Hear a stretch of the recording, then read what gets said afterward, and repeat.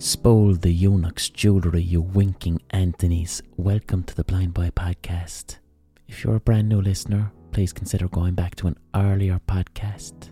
Some listeners even go back to the very start, which seems a bit daunting because we're coming up to 400 episodes now. But you know what? Anyone who has listened to this podcast from the start has encouraged others to do the same, to familiarise themselves with the lore of this podcast. So I just want to thank you all for the wonderful messages of support that I've received the past week, because in last week's podcast I had to announce that my beloved cat Silk and Thomas died. So last week's podcast was a bit of a eulogy to him. So thank you to everyone who sent me a message of condolence for poor old Silk and Thomas. And loads of people have been asking me, how is his sister? So the whole week I've been asking myself the question, like, can a cat grieve for another cat?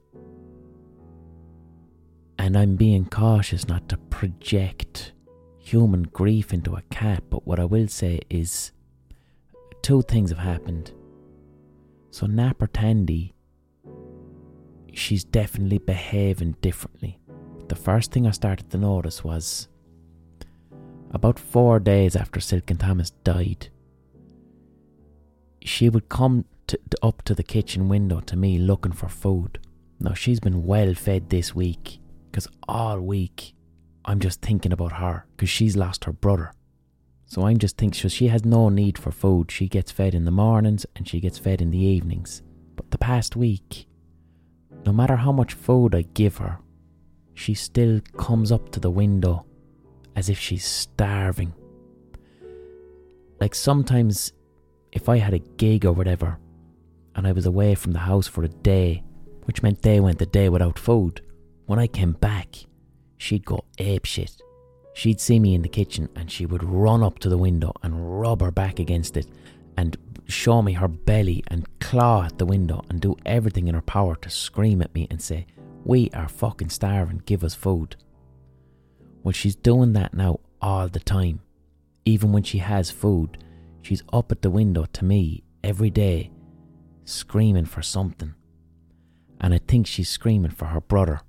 Have you seen him? Where is he? What's going on? You're the boss around here. Where is my brother? Tell me. I'm being cautious not to project human grief on a cat. Her grief might not look like sadness, but her behaviour has changed. She's behaving like a cat who's starving and there's plenty of food. So she's coming to me consistently whenever she sees me, coming up to the window and asking me frantically for something. And I think she's asking me for her brother. Because they're both kind of wild, it wouldn't be mad for one of them to disappear for a day or two. That's happened before. But now she's noticing her empty bed. These were adult cats. She could be 10 years old. She's definitely 5 or 6. She has known nothing other than the company of her brother for her entire life.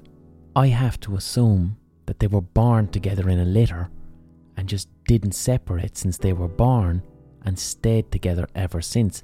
And she protected him and she minded him because he was deaf and didn't have good eyesight. And she was an arsehole to him. She was an arsehole to him. I'd be in the kitchen some days and I'd just hear screaming and roaring outside, and it was her kicking the head off her brother and tearing lumps of fur out of his arse. Usually inside in the bed. The two of them be tucked in, cuddled inside in bed, and he would do something that would piss her off and then she'd kick the head off him because she had to do so much of the work. She was the one who had to come looking to me for food because he couldn't even climb up onto the windowsill because of his eyes and his ears. She was the one who, if a tomcat came into the garden, she would fight the tomcat away while he hid in the bed because he wasn't able to fight. Again, because he was deaf and half blind and scrawny.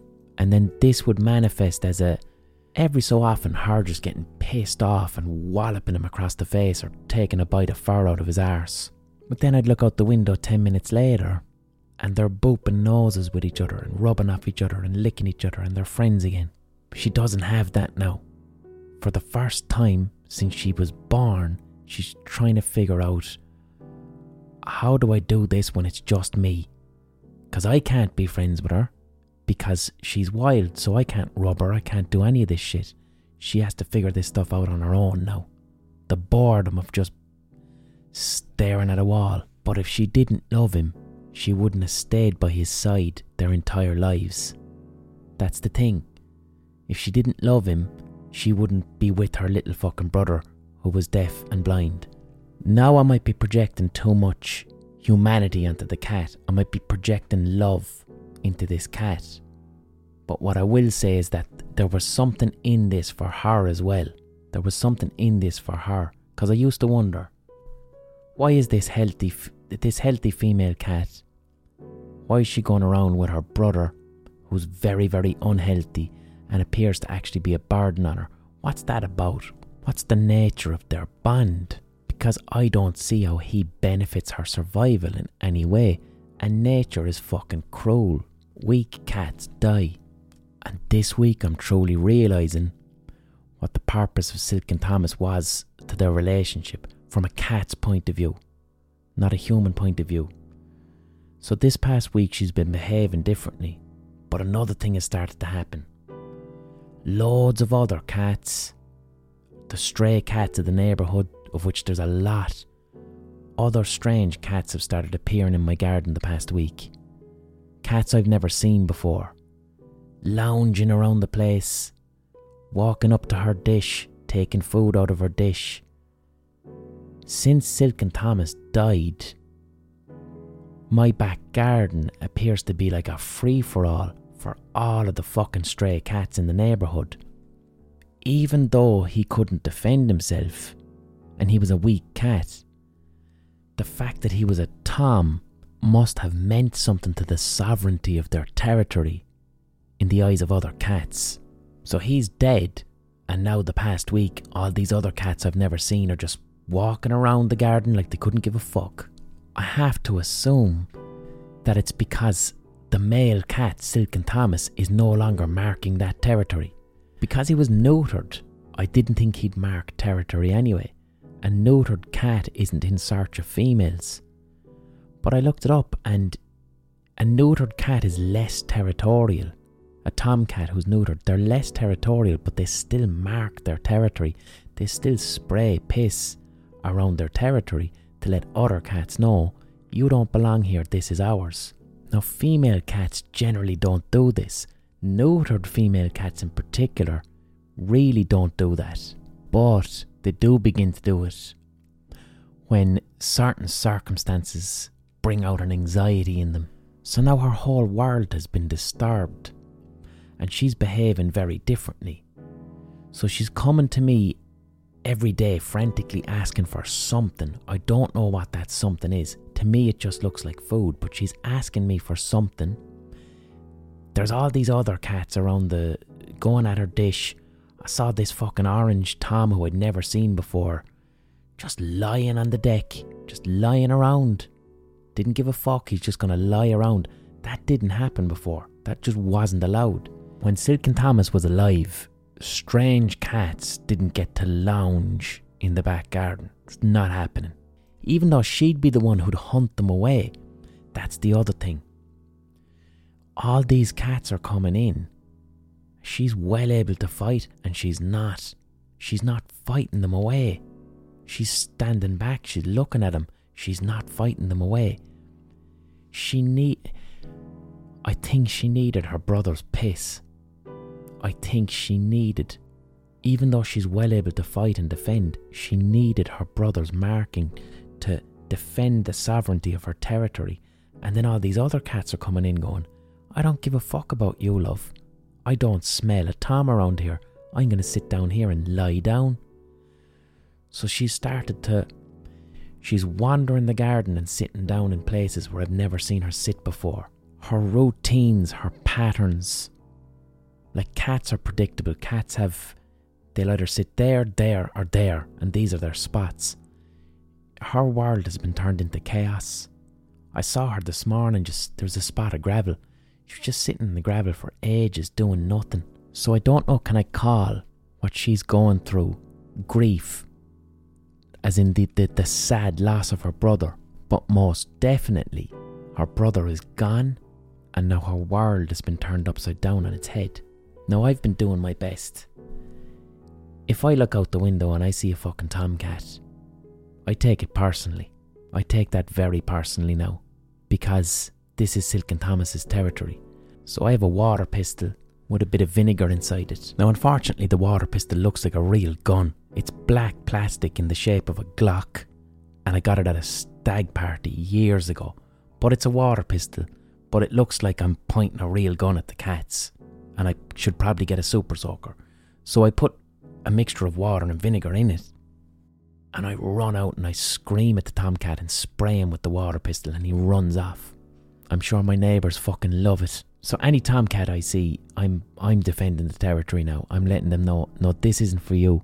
This little girl cat here, this is her territory. You fuck off, and if you come here, then you're dealing with me. Now I don't know if that will work. Like in the short term, the tomcats understand.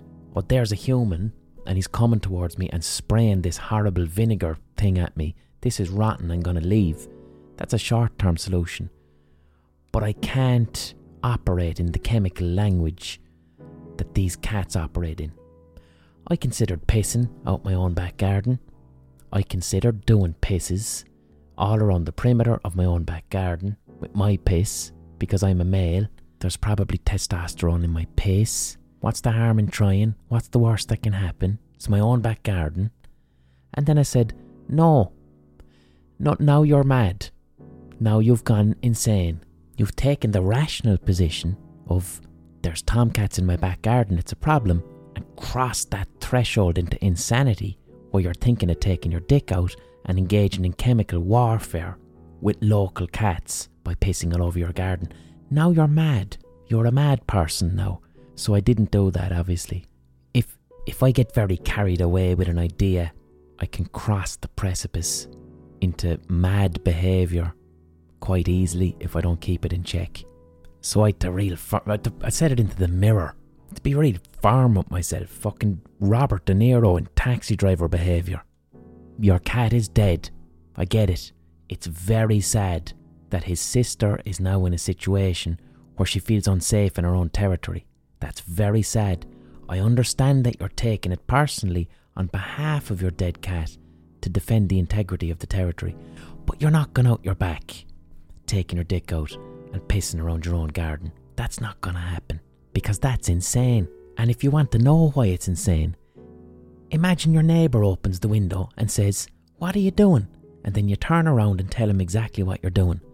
"I'm pissing all over my garden so that the tomcats will smell my piss and stay away. Is that okay with you?" And then the neighbour's going to go, "Oh, that man's insane." So it's not going to happen. And I'm saying that as well, just in case someone's listening to the podcast and they're like, "Oh, did you hear what Blind Boy's doing? Did you hear he's pissing all over his garden to ward off tomcats?" That hasn't happened, and it's not going to happen. It's not a thing that's happening, even though I think it may be a plausible solution. Let's find out how mad that would actually be. Let's ask artificial intelligence. Well, I've trained my AI model to be the ghost of Charles Stewart Parnell. Would it be considered mad or insane to urinate in my own back garden to fend off tomcats? So here's what Charles Stewart Parnell has to say, who gave a wonderful eulogy to Silken Thomas last week, I might add. So Charles Stewart Parnell says, "Ladies and gentlemen, one might question the sanity of urinating in one's garden to deter tomcats. Though seemingly eccentric, I hesitate to call it mad or insane. There are, however, more socially acceptable alternatives for such a purpose. I entreat you to consider employing motion-activated sprinklers or commercially available cat repellents. These methods are likely as effective and would spare you potential embarrassment and social stigma. Thank you, Charles Stewart Parnell." So I didn't need Charles Stewart Parnell to tell me that, because I know it already. I'm not pissing up my back garden, it's not going to happen. But however, what I was considering doing is, my idea isn't that crazy. I can purchase online from America the powdered piss of a male lion. Dead serious. they get male lions and mountain lions. They get the male's piss and they boil it down into a soluble powder, which you can order on the internet. If you want to keep away, like if you've got crops or whatever and you want to keep away deer or pigs or goats, if there's animals, large animals that are going to come to your property and eat your garden, you can spray mail order lion's piss all over your territory, and this keeps deer and all these animals away. So I was thinking, could I get the piss of a lion, a male lion, ordered on the internet and then just start spraying that around the perimeter of my back garden? So now the tomcats in the neighbourhood are like, that fucking stupid bitch up there with her dead brother, he's dead now, we're going to go down to that garden and do whatever we want, we're going to roll around the ground because he's gone, so that territory is whoever wants it. Imagine they're like, did you hear she's after fucking hooking up with a lion? Yeah, inside in the small little house that she has, there's a massive lion inside. Don't go near the place, there's a lion. What if I sprayed lion's piss everywhere and that was the effect that it had? But the only thing I'm afraid of is, if I go spraying lion's piss around the back garden, I don't want her thinking that there's a big lion now and she has to fuck off. So I have to think about it. I have to think about it as a strategy. But maybe I shouldn't even be chasing the tomcats away. Maybe I should let nature do its thing. Let her figure it out. See what happens before I intervene. Because what if she makes a friend? What if one of these toms that comes into the garden and starts basking, what if she becomes friendly with him? And then he decides, oh, I like it around here, it's not too bad. And then he goes into her little house, and now she has another cat to be friends with, to cuddle up and be warm with. I mean, if that happened, then that Tom is more than welcome. I'd love that. So that won't happen if I keep chasing them away.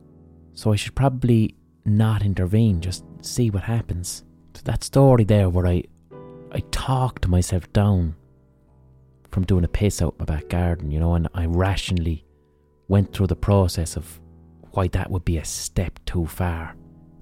It reminded me for some reason of, so when I was about 14, I became obsessed with, it was one summer when I was about 14, I became fixated on the idea of getting a suntan. Now, it wasn't an aesthetic thing. I wasn't like, I want to get a suntan so that my skin will look nice and golden for other people to admire me. No, I became fascinated with the concept of a suntan. I became fascinated with the process. I was 14, so I hadn't done a lot of thinking about suntans up until that point. And I was just like, wow, so if you go outside into the sun for long enough, your skin gets darker. Wow, that's mad. I wonder how that happens. There was no internet. There was no YouTube. I couldn't go into YouTube and go, what does it look like to get a suntan? This didn't exist. Now, I'd seen people with suntans, obviously. The neighbours would go off to Lanzarote and come back and their legs are brown. That's not what this was about. I wanted to see the process. I wanted to watch in real time a suntan happening. I was going, does it just go brown overnight? Does it slowly happen? I need to see how this happens. So I said to myself, next time there's going to be like a real hot sunny day, I'm going to go outside the back garden, lie down, right, in my underpants, and I'm going to let a suntan happen to me throughout the day.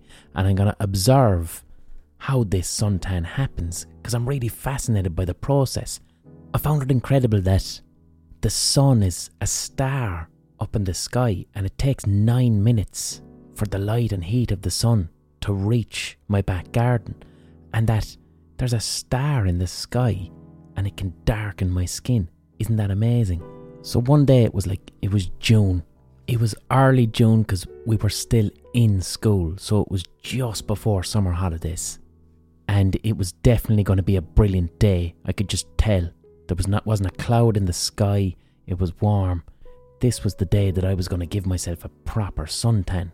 Also, my parents had gone away for the day, so I had the house to myself for the entire day, and my plan was, you're going to strip down to your underpants, lie out the back garden, listen to music, and you're going to get a suntan, and you're going to watch how it happens. So I started off at about 11 in the morning, got into my underpants, lay out the back garden, and let the sun absorb all over my body. But at the same time, a friend of mine from school called Jar, he had a new friend, and this friend's name was Lala. And Lala was a drug dealer, I suppose you'd say. Not really a drug dealer, like he was 15. But Lala, he either had an uncle that was connected with one of the gangs or something. But Lala would have been a young lad who was hard and really, really cool because he had access to hash and he used to sell hash. And when I was a teenager, if someone was like selling hash and they were your own age, this person was really cool. They were like a rebel. They were someone to be looked up to.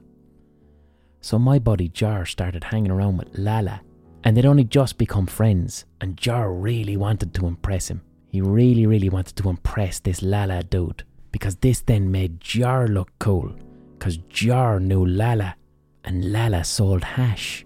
So within the social hierarchies of teenagers in Limerick in the early 2000s, Lala was an important person, and being his friend gave you status.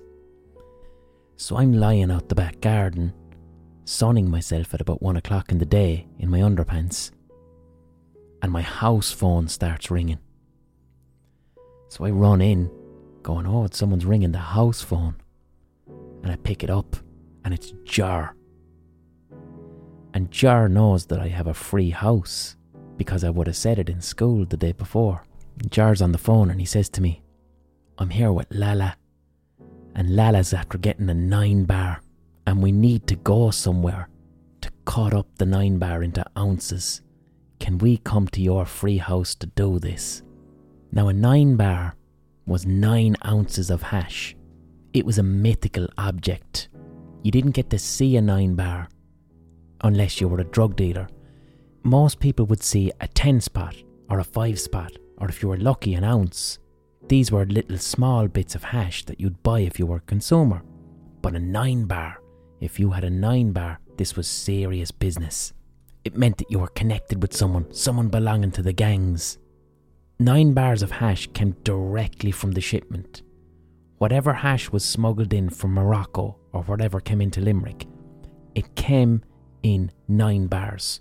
They were brown, solid, about the size of an iPhone now. I tell you what it was. Did you ever hear the term soap bar hash? But the 9 bar was the bar. That was it looked like a shiny brown bar of soap, but a bit larger, wrapped really tightly in cling film. And on the 9 bar is the stamp, usually of like a palm tree or something, and this stamp was stamped in Morocco. So this was the real deal. This was a 9 bar of hash that was smuggled into Limerick before it hit the streets. So when Jar said to me, can me and Lala come to your house and use your microwave and use your kettle and cut up this 9 bar into ounces? I said yeah, because I really wanted to see a 9 bar. I wanted to see what a 9 bar looked like. Now I was 14, and that was a really stupid decision to make, because I was thinking, it's not my 9 bar. I'm not selling any hash. I'm not doing anything illegal.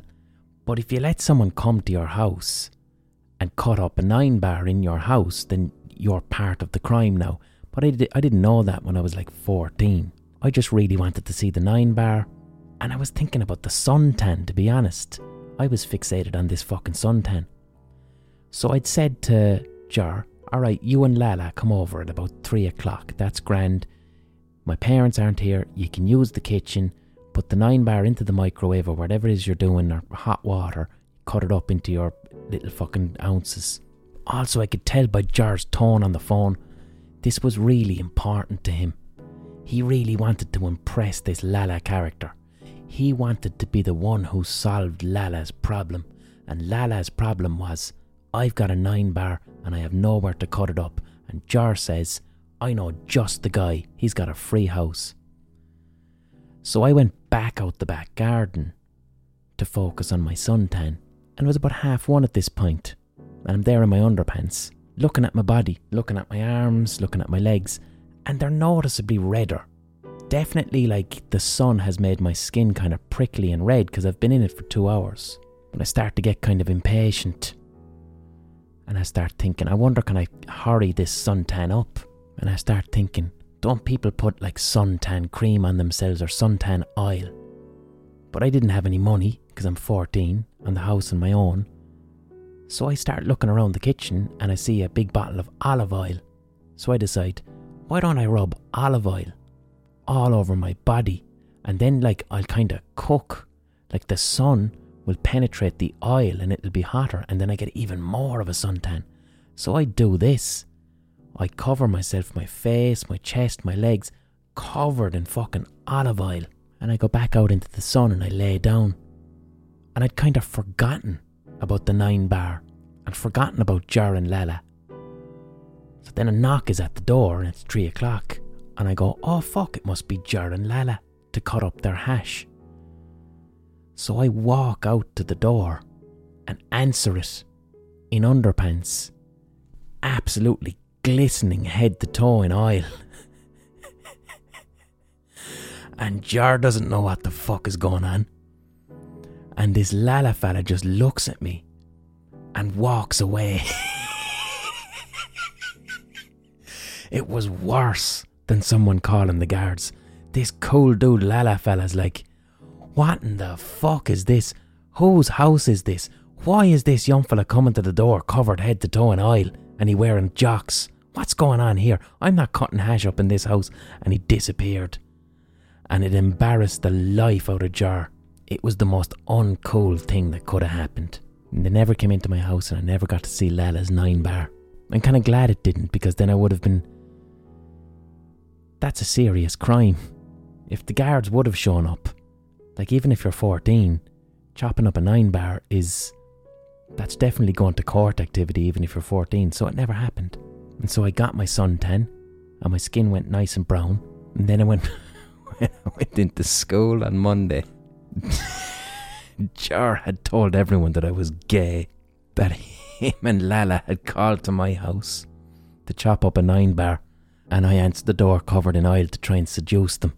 So I had to convince everybody with my big brown face that I had in fact fetishised the process and notion of a suntan. I think I hadn't thought about that story in a long time, and when I thought about it, I was just roaring laughing during the week at how funny and bizarre it was. When I was talking myself down from pissing out my back garden to ward off tomcats and saying, no, don't do that, that's too far, I think it came into my head, remember that time you covered yourself in oil and answered the door to the cool boys? Do you remember that? Do you remember how silly that was? Well, this is like that, except now you're nearly 40. And also I changed the names there in that story. It wasn't Jar and it wasn't Lala, they were different names. But the drug dealer dude, he had a ridiculous nickname that wasn't far off Lala. And then another story came to me. Something that fits in with the theme of knowing when to stop when a notion takes over you. Understanding, don't piss out your back garden to ward off tomcats. Don't cover yourself in olive oil and answer the door. Even if you have a decent explanation for it, it still looks mad. Just don't bother doing it. It's not worth the hassle. But there was this really old man in my ma's neighbourhood about 10 years ago. His name was Bart. And Bart was about 90 years of age, and his wife had died like 20 or 30 years ago. And Bart was just kind of the old man in the neighbourhood who lived on his own, who everyone loved, and they all checked in on him, and the neighbourhood would have made sure, old Bart there is 90 and he lives on his own, so make sure that you're looking out for Bart. So one day about 10 years ago, I called out to my mother's house, and as I was leaving her gate, I nearly got hit by a fucking car. It was Bart, the 90-year-old, and he was driving up on the fucking footpath. He'd left his house and he was driving entirely on the footpath and hadn't gone onto the road and nearly hit me.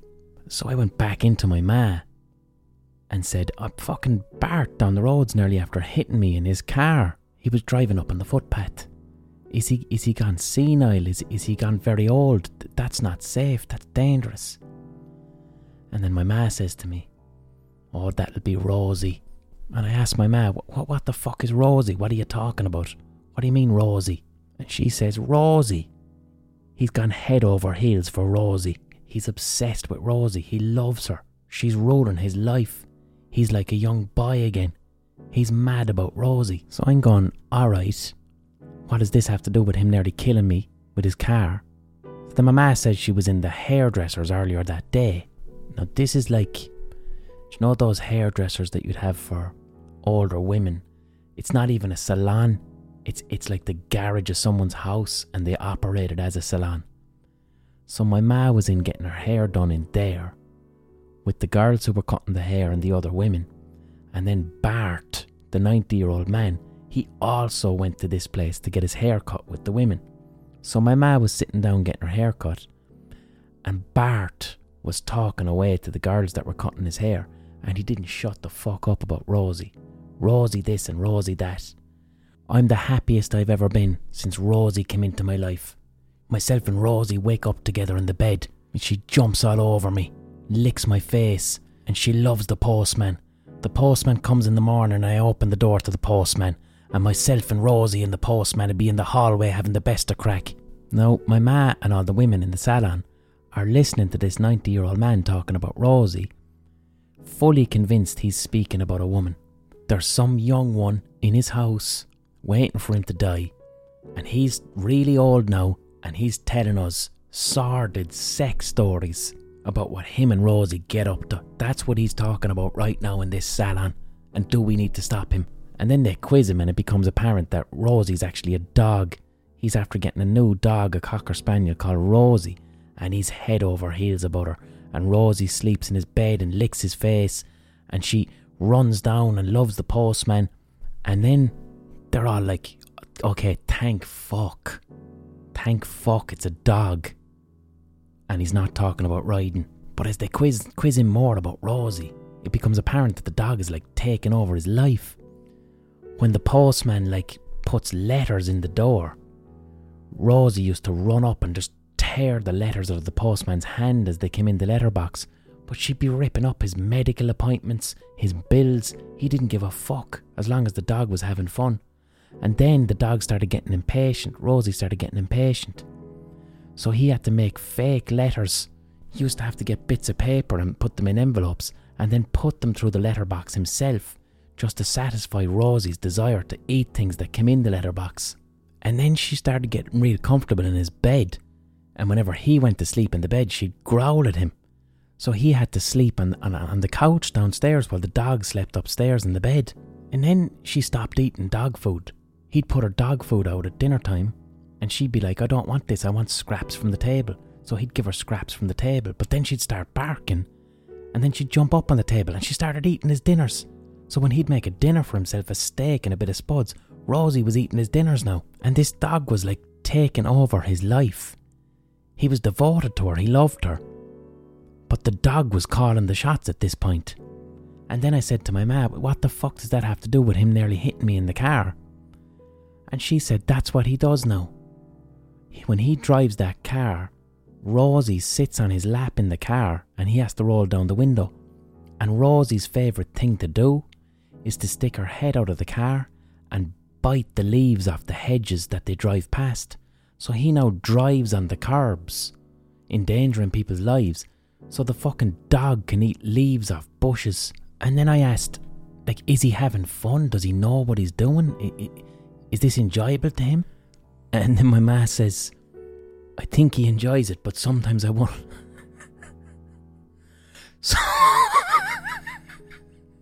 Sometimes I wonder, is he a bit afraid of her?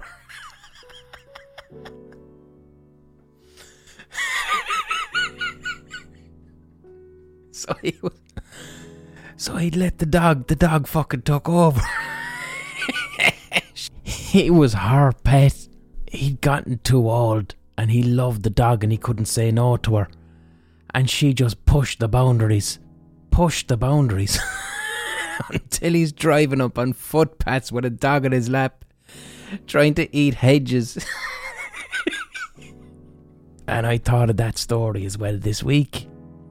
I thought of that story when I was out the back garden roaring at tomcats.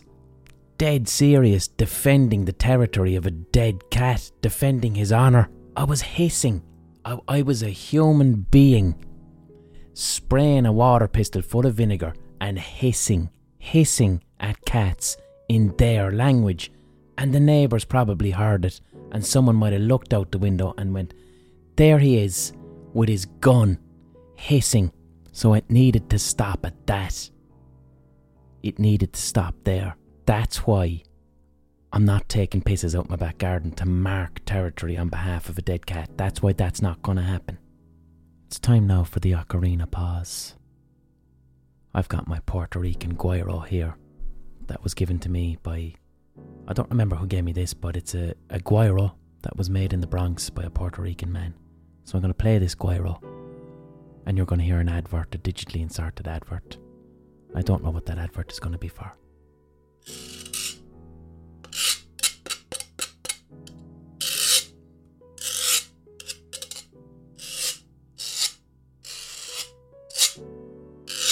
Nice acoustics in this office. Hey, I'm Ryan Reynolds. Recently, I asked Mint Mobile's legal team if big wireless companies are allowed to raise prices due to inflation. They said yes. And then when I asked if raising prices technically violates those onerous two-year contracts, they said, "What the f*** are you talking about, you insane Hollywood ass?" So to recap, we're cutting the price of Mint Unlimited from $30 a month to just $15 a month. Give it a try at mintmobile.com/switch. $45 up front for 3 months plus taxes and fees. Promo rate for new customers for limited time. Unlimited more than 40 gigabytes per month. Slows full terms at mintmobile.com. Wow. Nice. Yeah. What you're hearing are the sounds of people everywhere putting on Bombas socks, underwear, and T-shirts made from absurdly soft materials that feel like plush clouds. Yeah, that plush. And the best part? For every item you purchase, Bombas donates another to someone facing homelessness. Bombas. Big comfort for everyone. Go to bombas.com/ACAST and use code ACAST for 20% off your first purchase. That's bombas.com/ACAST. Code ACAST.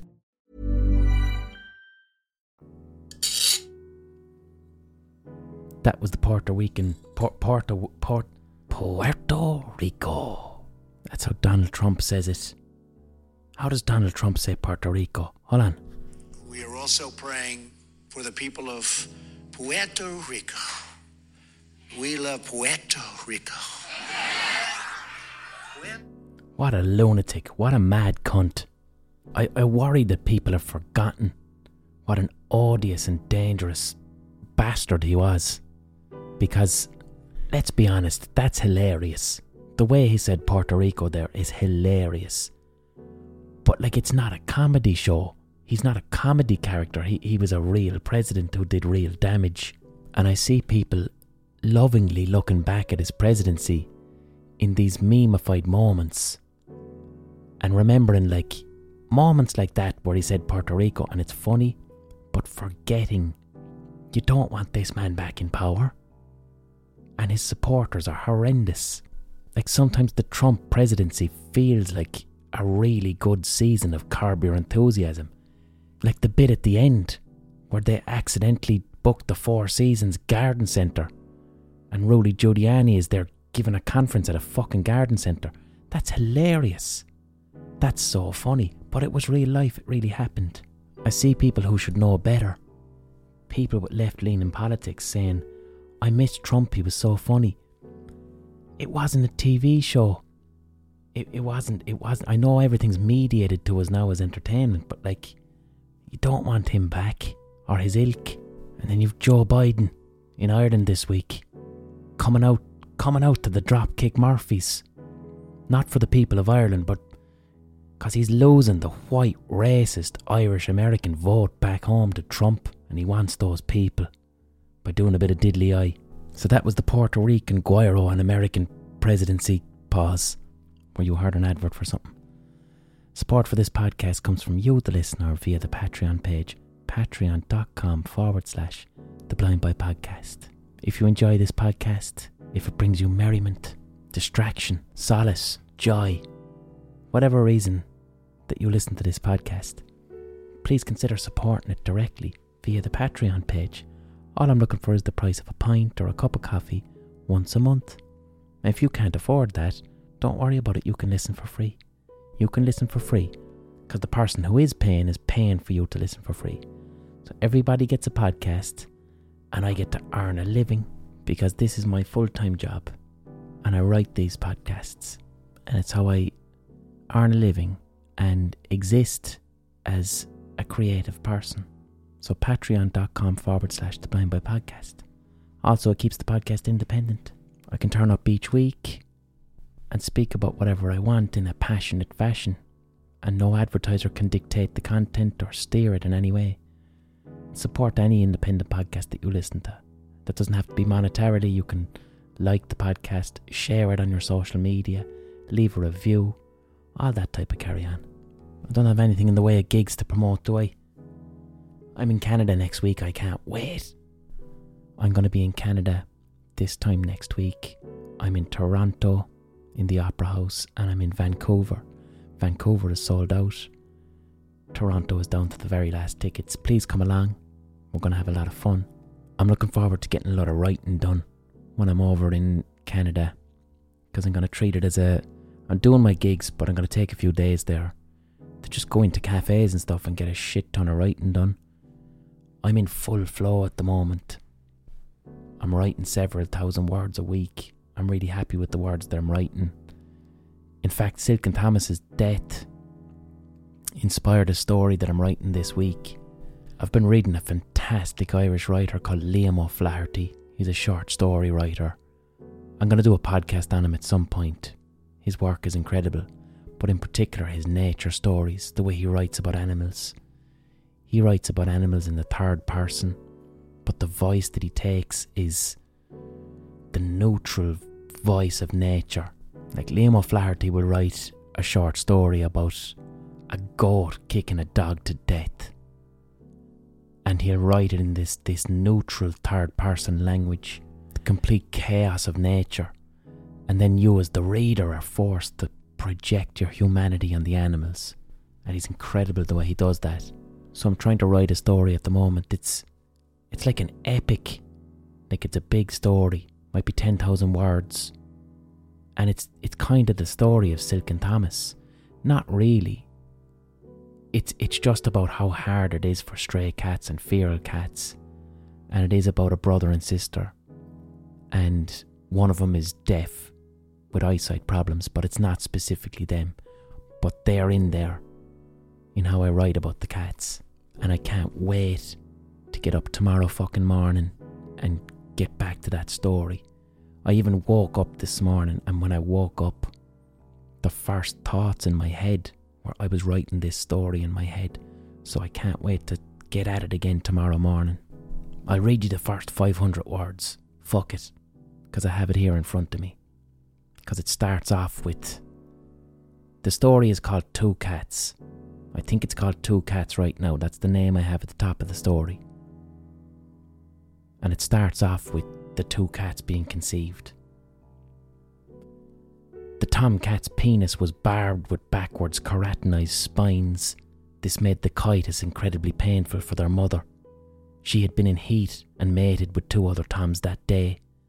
This one had long white fur and different coloured eyes.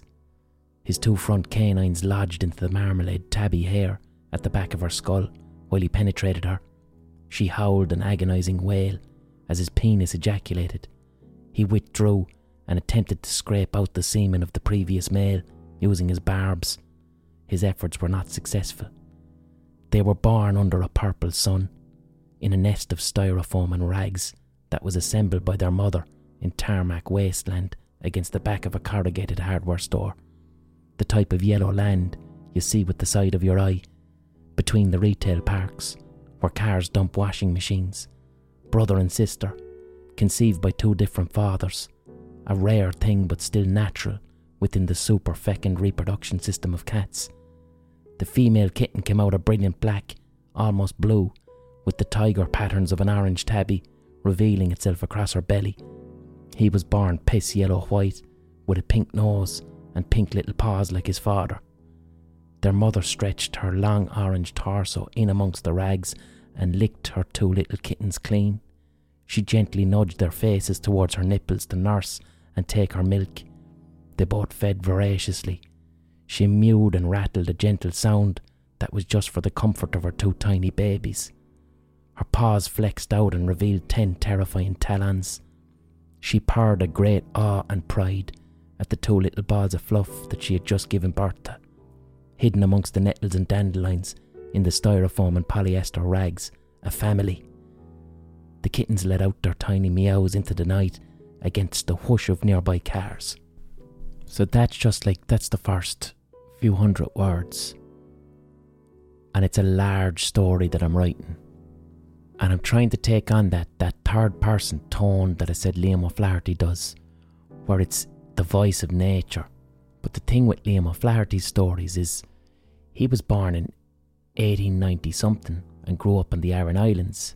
So when he wrote about animals and nature, he was writing about a wild land where ecosystems worked and where there were plenty of birds and insects and nature was vibrant.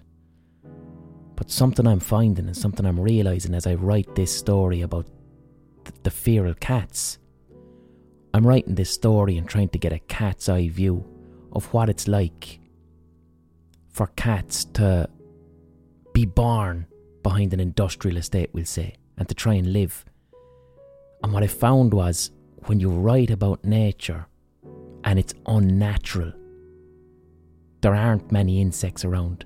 There's no rats for them to eat because Rent-A-Kill kill all the rats. And there's cars everywhere. And you're writing about nature in the urban environment where nature isn't allowed to exist. What ends up happening is your world becomes post-apocalyptic. It becomes almost science fiction. It becomes Mad Max or Blade Runner. The life of animals that have to survive in wasteland behind an industrial estate is post-apocalyptic sci-fi from their point of view. And if you're wondering there, why the fuck did you start a story with 2 cats fucking? What way is that to start a story? Well, my thinking behind that was, first off, there's an Ice Cube song. I can't fucking remember the name of it. I think it's on the album America's Most Wanted. But Ice Cube has a song and he starts off with a sperm going into an egg. And it always jarred me. And the thing is, starting off that story there, starting off a story with the words, the tomcat's penis, it feels uncomfortable. And I'm fascinated by the conflict of that. Because starting anything with conception is completely natural. Every single person listening to the podcast, your story started with conception. Your story started with 2 people having sex. So I like how, even for me reading it there, it feels uncomfortable to immediately open a story with the act of sex. What I like to do too when I write a short story is I try to do what's called establishing authority as soon as possible on the page. Like, I want someone, when they pick up one of my short stories, I want the person's attention immediately. I want the reader's attention immediately. Because once I have the reader's attention and they feel uncomfortable or they feel intrigued, once I have that, then I can begin the story. I'm not waiting around for their attention. I have it right away, and then I can take the story wherever I want it to go. So you begin with a jarring detail that leaves the reader with questions. The tomcat's penis was barbed with backwards keratinized spines. You're like, what? What the fuck? What are you talking about? I can't leave now. I need to find out about why the fucking cat's dick has got spines on it. You gotta explain that one to me. And what that is cats' penises do have barbed backwards spines on them. Because as I mentioned in that story there, cats are they're super fecund, super fecundity. A litter of cats can be born. There can be 4 kittens born. And each one of those 4 kittens can have 4 different fathers. And female cats can mate multiple times a day with different males. And each one of those males can fertilise an egg. Now, it doesn't always happen, but that's the deal with cats' reproductive systems. It's also the reason, if you've ever heard cats having sex in the distance, it's very loud because it is painful for the female cat, the queen. It's painful because the cat has barbs on its penis so that it can rip out the sperm of the previous tomcat, so that tomcat can have all of the kittens and eliminate any other male that might have just had sex with the queen cat. So I'll open a story like that to establish authority. If you read that in the first few paragraphs, or the first 150 words, something intriguing or interesting, you've told the reader something immediately that they didn't know. If you open a story with that, or a song or a poem, you establish authority immediately. You get the person's attention immediately. With a song, for instance, but this isn't a rule, this isn't how you have to do it. But let's just take a pop song that's on the radio. Often radio pop songs will open with the chorus. They will open with the catchiest bit of the song. You're not waiting around for verse, pre-chorus, chorus. If it's a radio song and you want someone's attention immediately, the radio edit will put the chorus right at the start. And then the listener goes, well, that was great. I'm going to stick around for the rest of the song because I need to hear that again. A great example of establishing authority in TV, Breaking Bad, especially after the first season. Your average episode of Breaking Bad starts off with something completely unrelated to the story, some arresting image, something that you can't turn away from. Like one episode in particular of Breaking Bad that does it amazingly. It's in the last season, I think. It's like a 90-second shot of a dude eating chicken nuggets. And the camera, I think, slowly zooms into him, but it's just a man eating chicken nuggets and dipping them into different dips. And you're watching it going, what is this? What's happening here? Why are they opening with this? I can't look away now. I need to find out. I'm not switching channels. And if you do that and you get the observer right in, you hook them in, then you have a lot more permission to take the story where you want it to go because you have that person's attention. Or the classic, another example, it's called the O structure. You'd open with a dead body and a voiceover going, this is the story of how my daughter shot me in the face. You've given the ending away. You've given the ending away on the opening shot. But the audience are going, alright, I kind of need to find out how that happened now. And there's many ways to do it. And I like to do it with an interesting fact, or an uncomfortable feeling, or a strong smell, or a strong sense. Go in with that immediately, and then soften things up from there. And then the last line of the bit that I read out. The kittens let out their tiny meows into the night against the whoosh of nearby cars. Now there's two things you can do with that, in a story or in a script or whatever. So that sentence, it's at odds with itself. The kittens let out their tiny meows into the night. Cute little soft, lovely, vulnerable kittens against the whoosh of nearby cars. So immediately now you think, fuck, danger. Why would the writer mention whooshing cars nearby? Are they going to get hit by a car? What's going to happen? Now you can do two things with a sentence like that in a story. You can do what's called a Chekhov's gun, which is very simple. Chekhov's gun comes from a short story writer, and I think he was a playwright too, Anton Chekhov, which is, if you show a gun at the start of a story, then that gun's going to have to shoot someone at the very end. But you don't have to. So that sentence, their meows into the night against the whoosh of nearby cars, I can plant in the reader's head a feeling of danger, a fear of cars, a sense that a car is going to come back and do something bad. But I don't have to. What's important there is the fear and anxiety in the reader's mind. I don't have to have a car come back later on and do something bad. I'd rather the reader is frightened that a car might come back and kill the kittens. And then when it doesn't happen, and something else happens, you get surprise. So that there is like planting a fake gun. That's like a card trick. That's a sleight of hand that a magician does. That's deliberately misleading your reader.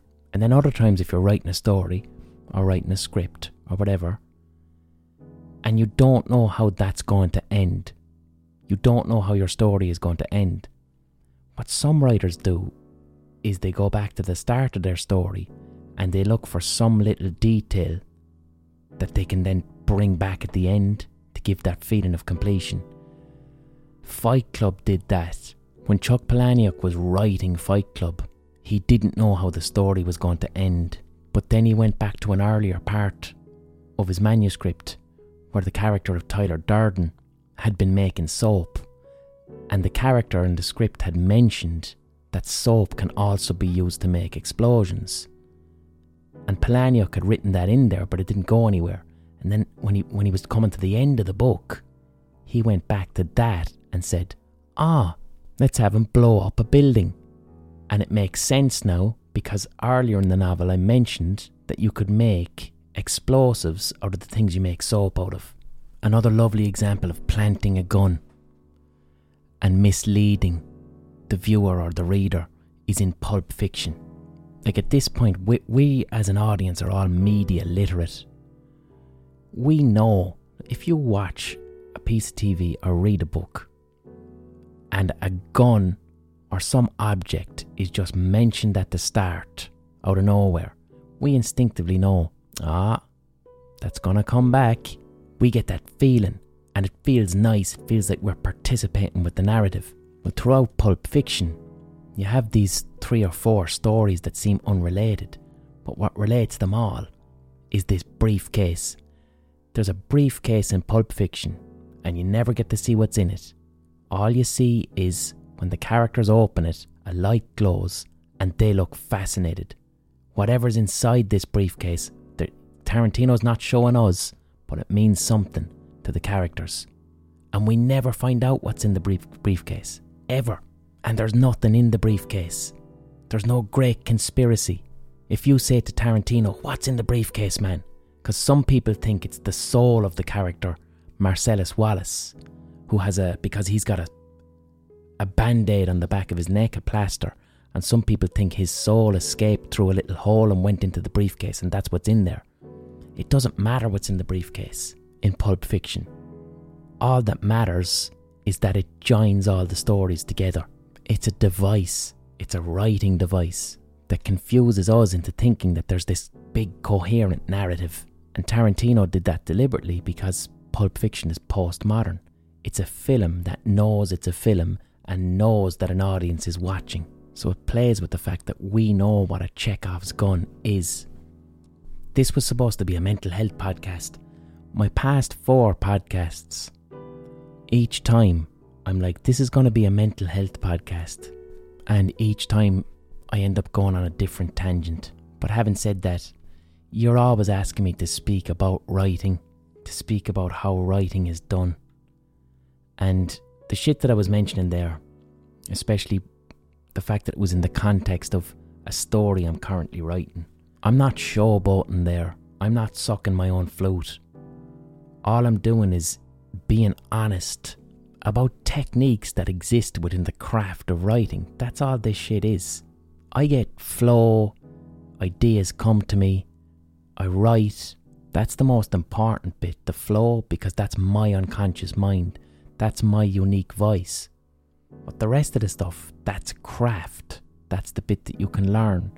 That's the bit that you get from studying other people's work. So that if I have a shit ton of words in front of me that I've just written in a state of flow, I can then go back to them with all these different techniques and tools and go, what if I do this? What if I do that? What if I take this out? Can I use this technique? If this was a painting I was talking about, I'd be saying, this is a blank canvas here. You don't paint on white. It's a good idea to underpaint your canvas in maybe a brown or sometimes an orange. I'm choosing to use oil today and not acrylics because oil takes longer to dry and oil contains more pigment within the paint so I can get deeper colours.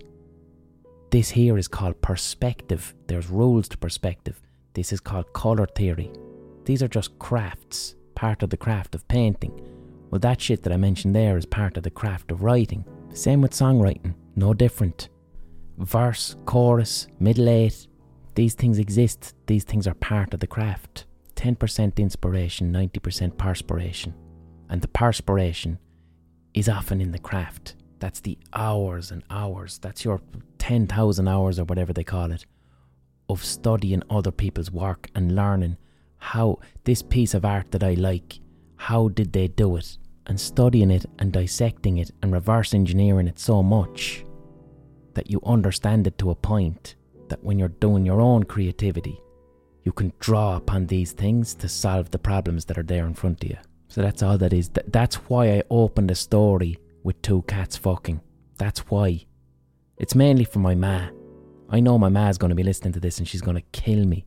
She's going to kill me and go, that story about the cats sounds lovely. Why did you have to start it like that? That's why I'm establishing authority on the page as soon as possible so I can take the story where it needs to go. Right, I'll be back next week. If you want me to do more podcasts where I talk about like the craft of how to write stories or the craft of any type of art, let me know if you enjoy that, because I do enjoy talking about that stuff and it helps me to understand where I'm at with my own work as well. This was an odd episode. This was a strange episode. Okay, I'll catch you next week. Pick up a snail, put it in the shade, kick dirt over a worm, rub a dog, wink at a goose.